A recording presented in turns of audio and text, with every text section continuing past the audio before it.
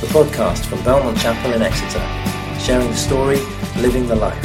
For more information, go to belmontchapel.org.uk. Alright, as Nick has already said, we are starting the series proper on prison prayers. And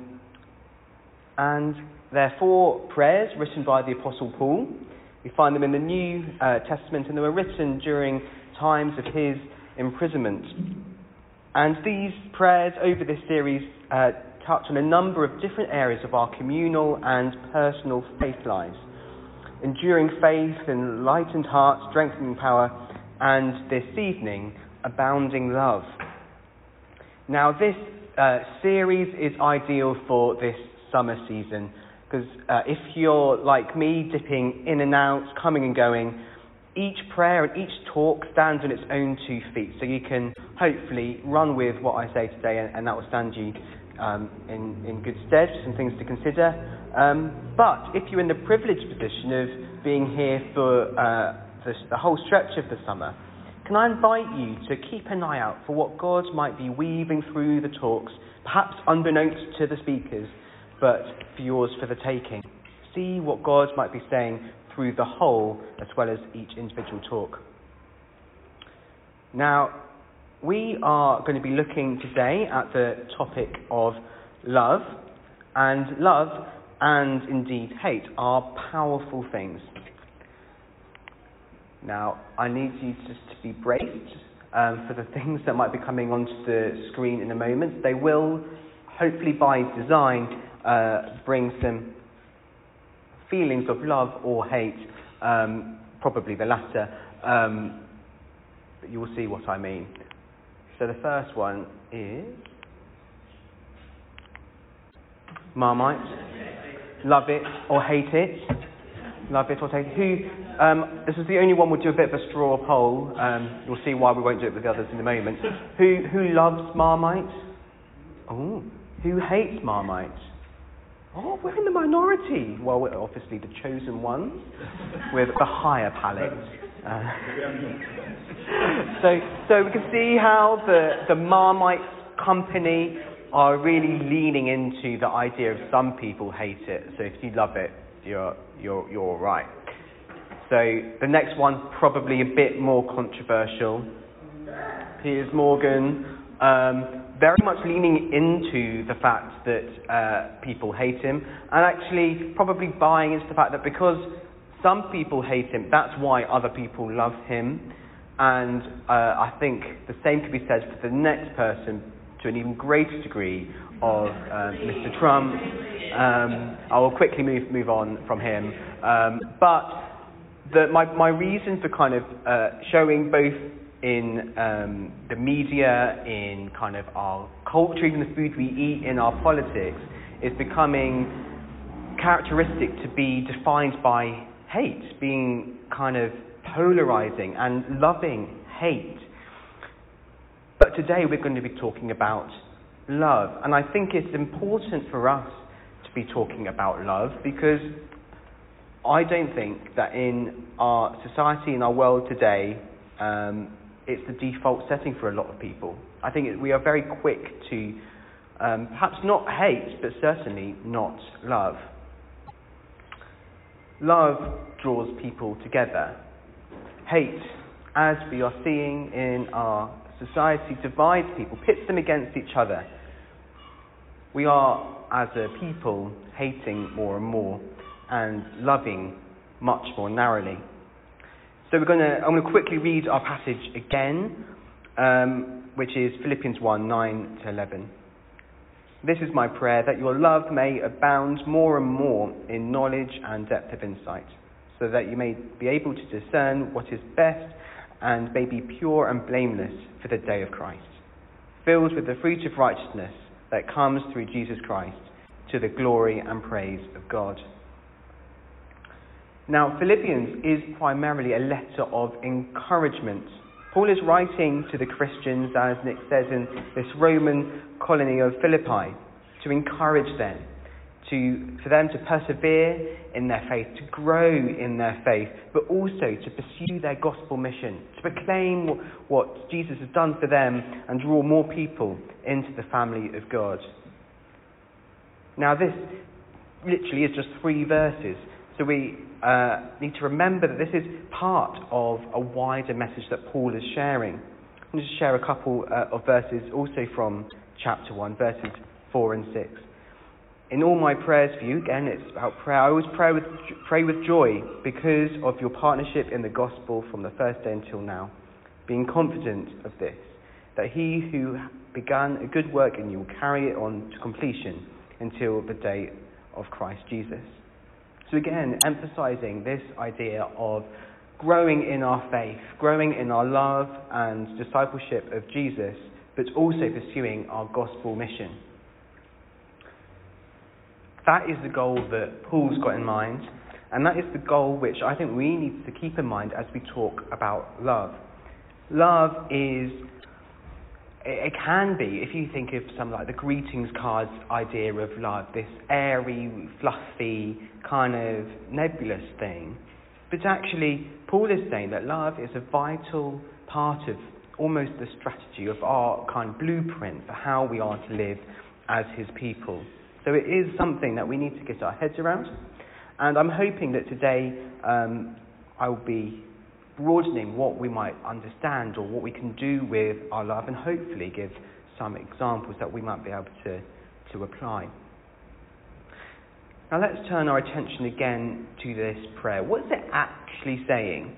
Because I think we can jumble the words and slightly lose the meaning. So it begins that our love may abound, may thrive in knowledge and depth of insight. Love is not simply a feeling or an emotion. It's not just a kind of a heart thing. It engages our minds as much as anything else. Our love is to abound more and more. It's going to thrive when we engage our brains, when we think about things, when we are proactive in our thoughts. This reminds me of Matthew 22, verses 37-39. Love the Lord your God with all your heart and with all your soul and with all your mind, and to love your neighbour as yourself. This idea of love is something that engages every part of us. And when we engage love in this deep way, this from the deep parts of us, from our minds, it does this so that you may be able to discern what is best and may be pure and blameless for the day of Christ. It's only by engaging with this deep level love of others that we will discern what's best. It's only by this deep love of others that we can be right before Christ. And we will be filled with the fruit of righteousness that comes through Jesus Christ. We'll only be able to have this, the love that abounds in knowledge. We will only be able to discern what is best because we are filled with the Spirit of Christ, working in and through us. To the glory and praise of not us, not even the people that we're loving, but of God. This love, sure, it will benefit us, but it's to the praise and glory of God. It's to glorify Him. That is the purpose of it. Now this is a bit of a chain reaction. I'm not sure if you've noticed that. If we work backwards, the praise of God happens because we are standing before Christ in righteousness, derived from discernment and blamelessness. And that's because our love has abounded in knowledge and depth of insight. Love, the foundation of this prayer and this message, is going to be our focus tonight. And this chapter is, this whole book is from Paul to his brothers and sisters in faith in the Philippian church. So when he talks about love, because I think he's talking about love between Christians as much as anything else. And of course, this love is a love which echoes the love of God. And yes, it's of course a love which overflows and spills out into our communities, into our families. But I think that the primary love that he's talking about here is the one that we have for one another. So throughout this time, can I encourage you to be thinking, is my love abounding?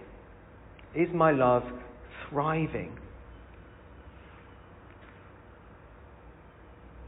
We're going to be thinking about how we can love in our homes and in our lives, in our kind of personal, private lives, how we can be using those as a vehicle to love others.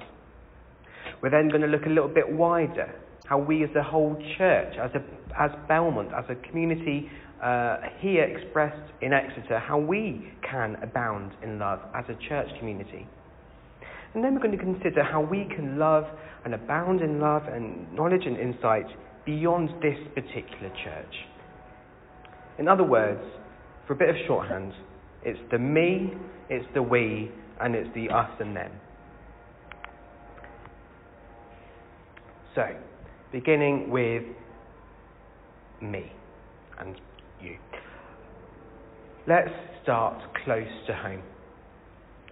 Frankly, most of us don't spend all that much time in this building, or even in this group of people, however your home group might be, or the people you serve with, or your friends you have at Belmont. We spend most of our waking hours within our families, on our front lines, in our workplaces, in our local communities, whatever our personal lives, our private lives might look like. This is also the thing that we've got the most control over. It's the thing that we have the most kind of agency over, that we can direct or not direct in the course of love. And I think it's here that we have the most opportunity to love. Have you ever thought about that you might not have much say over what happens here in this church or in this city or this country, but over your own life, you have a fair amount of say. Have you ever considered, are you loving with all of the assets you've got at your disposal, your time, your home? Have you thought about it in that way, that it's a resource at your disposal? Now, the Bible says plenty on the relationships that we have, the different kinds of relationships that we have, the way they're meant to exhibit between husbands and wives, between children and parents, between neighbour and neighbour, between friend and friend. And the thing that characterises each of these is love. And of course, when marriages and parental relationships and friendships, when they're lived out faithfully in line with God's vision for those different relationships, with generosity, with selflessness, with sacrifice, with an enormous amount of love, there is, of course, enormous blessing for those involved. I'm sure you know that when you're in a really loving relationship, whatever kind of relationship that is, that feels good, that is a sense of security, and you get a lot from it. But can I suggest that those good relationships that we've got in our lives, whatever kinds they might be, they're not just for our benefit. I'm in that stage of life when I go to a fair amount of weddings. In the next few weeks, the next 4 weeks or so, I've got 4 weddings across several continents, several countries. And it's really exciting because it is the beginning, the formal beginning of people's lives together. Now, often in marriage services, it is particularly in the Church of England, it's often said that marriage enriches society and strengthens community. Marriage, the relationship between a man and a woman, 2 people, enriches society and strengthens community. Lots and lots of people. When a man and a woman are united in marriage, in a Christian marriage that reflects the love of God for his people, that oneness, that love, that security, that comfort, that refuge can be offered and shared with others. Often, again, in Anglican weddings, there's this prayer which reinforces this purpose of marriage. The prayer goes, "May the hospitality of their home bring refreshment and joy to all around them. May their love overflow to neighbours in need and embrace those in distress." Of course, there is something special and intimate and private about each of these relationships. But there is also an abundance, an overflow, which you could hoard for yourself or you could generously give to others. Indeed, I've experienced this. I've benefited from this. Since moving away from my family, from my home, and moving here, I've been sustained so many times by so many different kinds of families within this church that they have opened their homes, extended their family life to include me. In their highs and lows, the authenticity has given me security and love to just recalibrate myself. That is an abounding love as far as I can tell. And I think when a family in particular, or a friendship, or a home group, when their love abounds and abounds, when it's thought through, when it's deployed cleverly and thoughtfully, I think that is discerning what is best and what is pure, and I think they will be blameless for the day of Christ. Consider how your love could be better shared, more widely shared through your home, through your family, through your friendships. So love within family life is good. It's good for us as a community. But I think it's also missional. Now there's a story which includes this man. You may not recognise him. His name is Caspar ten Boom. You may have heard of his daughter, Corrie ten Boom. Now, the ten Booms were a family in the Netherlands, in the city of Haarlem. They were around in the Second World War, and they were all faithful Christians engaged in their community. And when the war started, they began essentially rescuing, hiding and smuggling Jews away from the Nazi oppression. And this was a family endeavour. They were all in it together. That their home, getting involved with this work was dangerous. All those around you could be, if you got found out, you could all be in trouble. But they were united in their love of the Lord Jesus, and they were committed to the mission that He'd given them. But they were found out, they were betrayed, and they were arrested. Now, Caspar, at this point, was quite old. He was incredibly frail.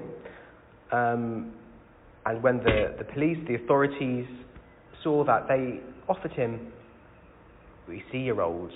If you promise to go home and not do any more of this, if you stopped helping the Jews, we'll just leave it there." But he said, "If I go home today, tomorrow I'll open my door to anyone who knocks for help." So he would rather die in prison, and he did. He'd rather die in prison than not offer his home as a sanctuary for others in need. That was how high with such high regard he had for the love that he shared through his home, through his family, that he considered it not worth having if he couldn't do that. Now, I think it's because that this unity, this love that we see within marriage and family in particular, that's so powerful and it's so potent, that we need to give particular care for those for whom this love is broken, either by bereavement or estrangement or abuse or relationship breakdown. How do you see your marriage, your family, your home? Do you share the good bits of that with others? Do you abound in love?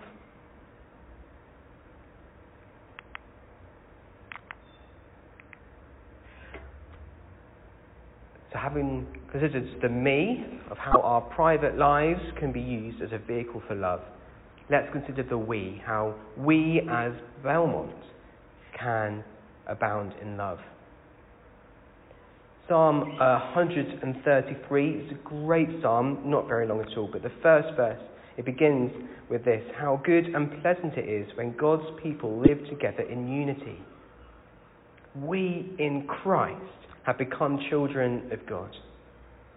We've become his people through what Jesus has done on the cross. Not only has he reconciled us to God, but also us with each other. How good and pleasant it is when Christians live together in unity. We're living out the whole reason why Jesus came to reconcile us to each other. We are united by Jesus, his love for us and our love for him and our love for each other. And in my opinion, there is nothing better, nothing more thrilling than enjoying healthy church life together. I love it. And I think that this is all part of the purpose, the blueprint for how we are meant to be doing church. Much of the New Testament we kind of infer to apply to us. It's kind of written like this. Prayer was written for Philippians in this particular time and place, and we've kind of inferred it for us. But there are some examples where us specifically Jesus is referring to. And an example of that is John 17. He's talking about that all who will believe in the gospel in the future. And that is us. If you believe the gospel, Jesus is praying this prayer for you.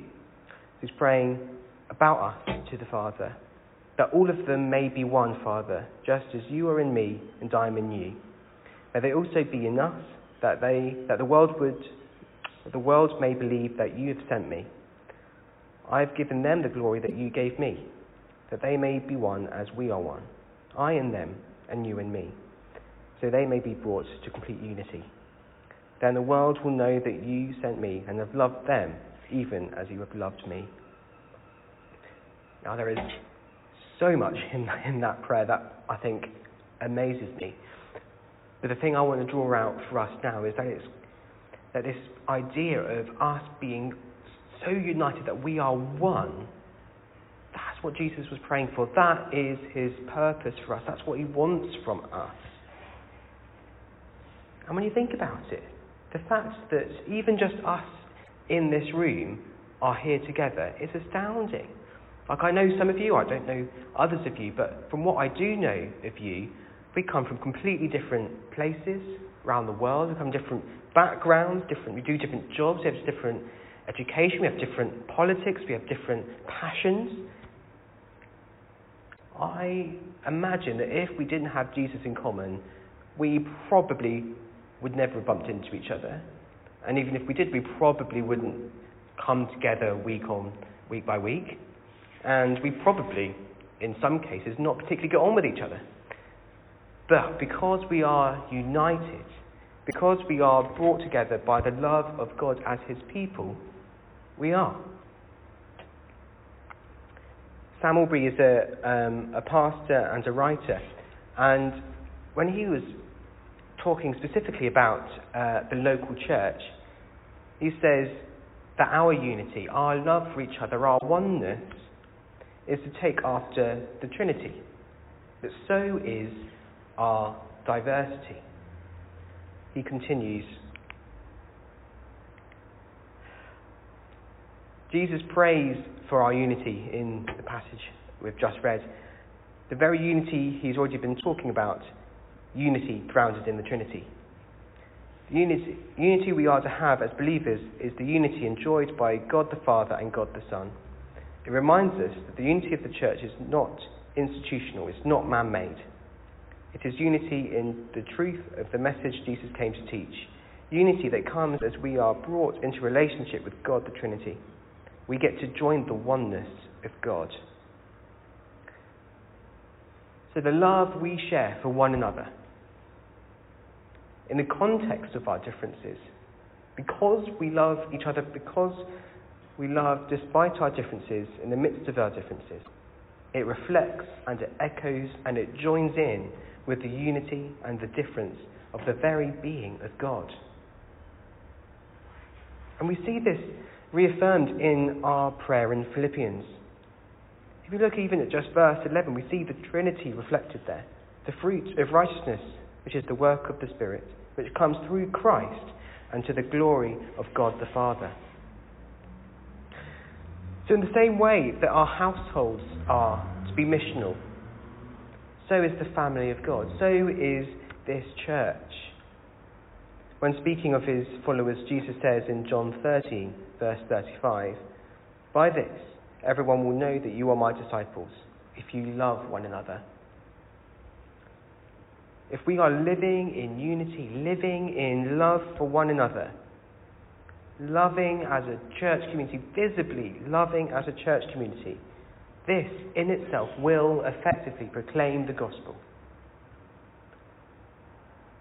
But if we are disunited, if we're not loving, or if our love is superficial and fickle, surely that means we're undermining our mission in proclaiming the gospel. I've heard it said that there is a credibility of Christ in community.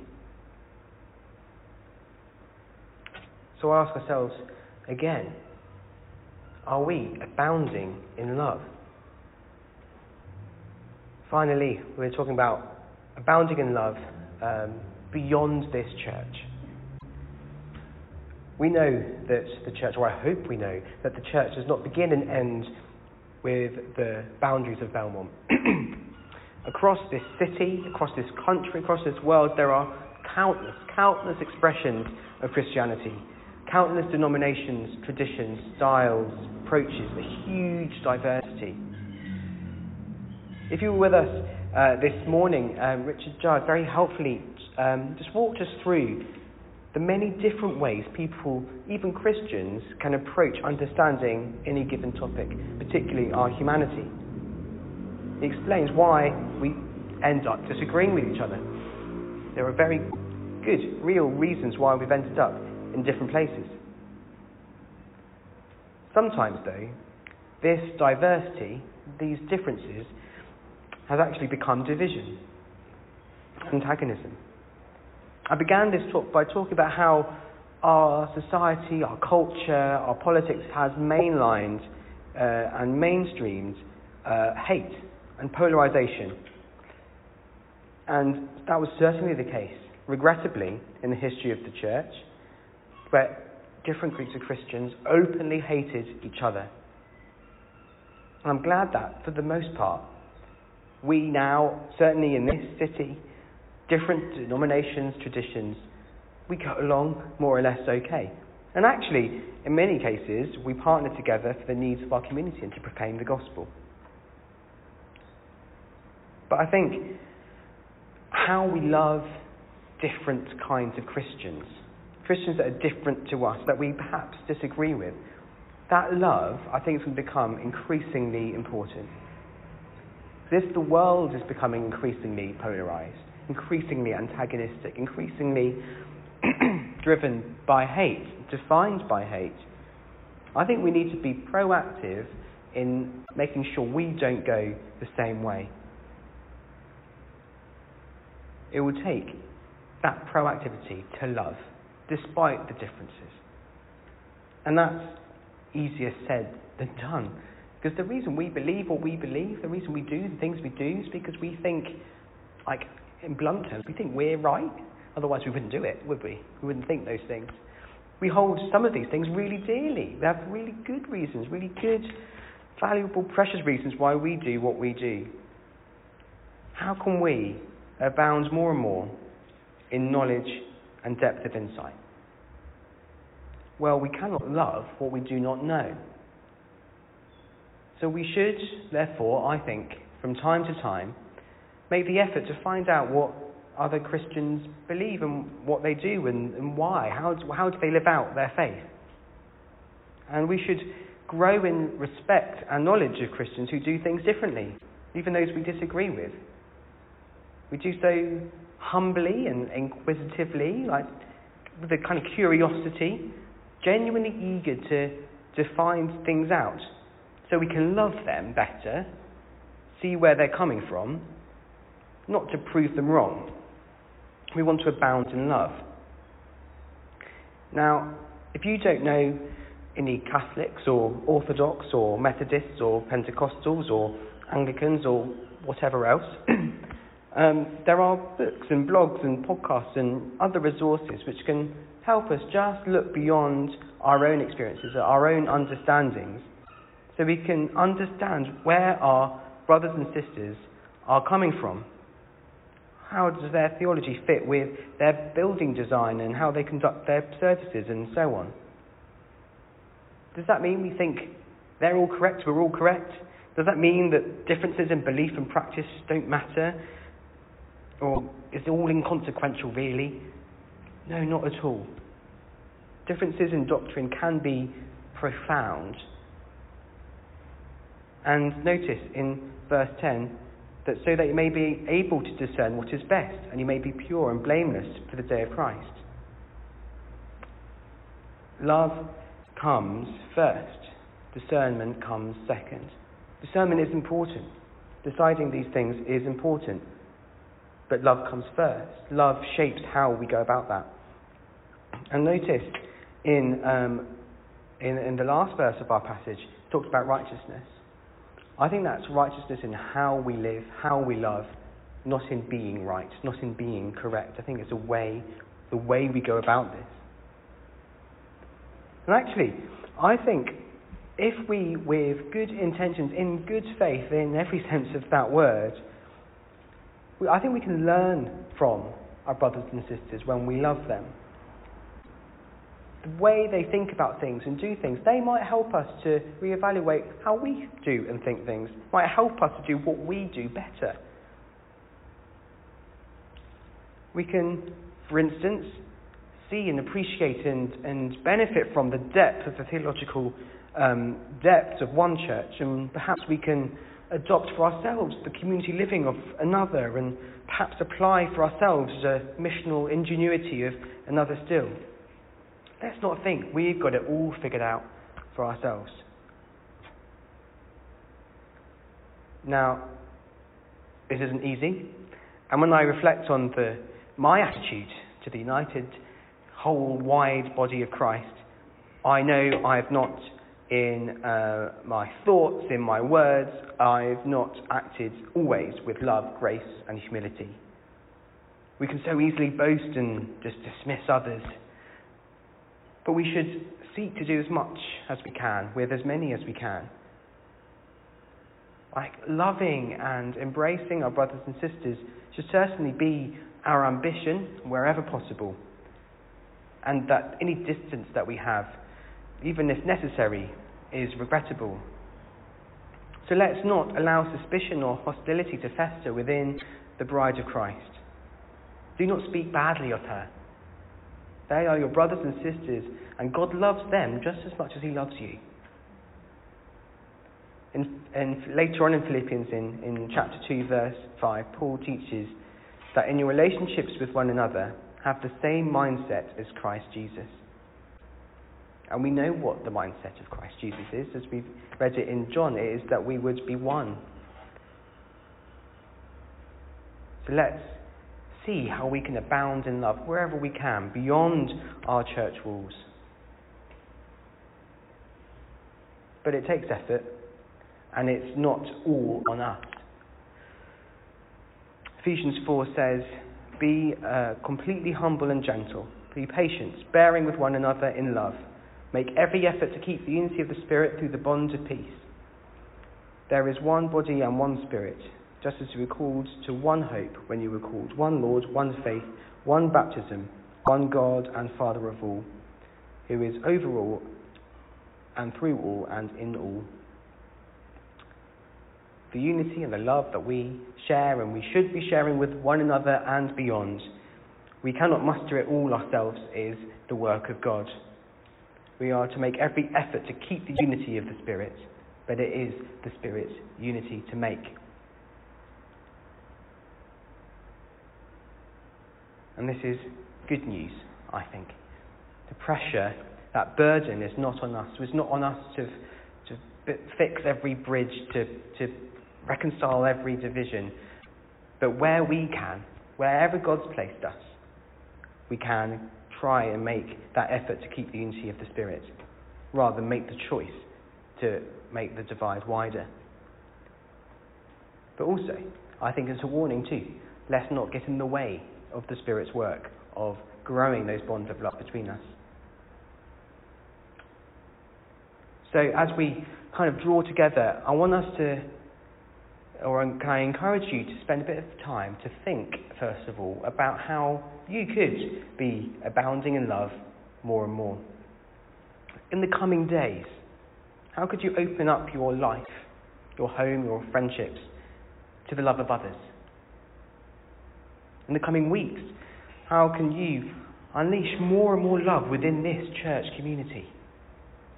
In the coming months, what will you do to love Christian brothers and sisters from outside our circle more?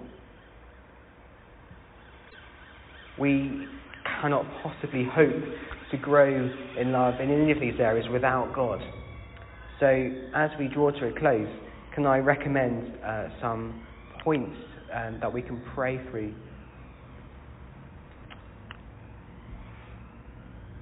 Pray that our personal lives will abound in love. Pray for opportunities. Pray for opportunities, and God will provide them. Will you be willing to offer that bit of coziness, that bit of security, that bit of something that's yours in love to someone else? That our Belmont family will abound in love.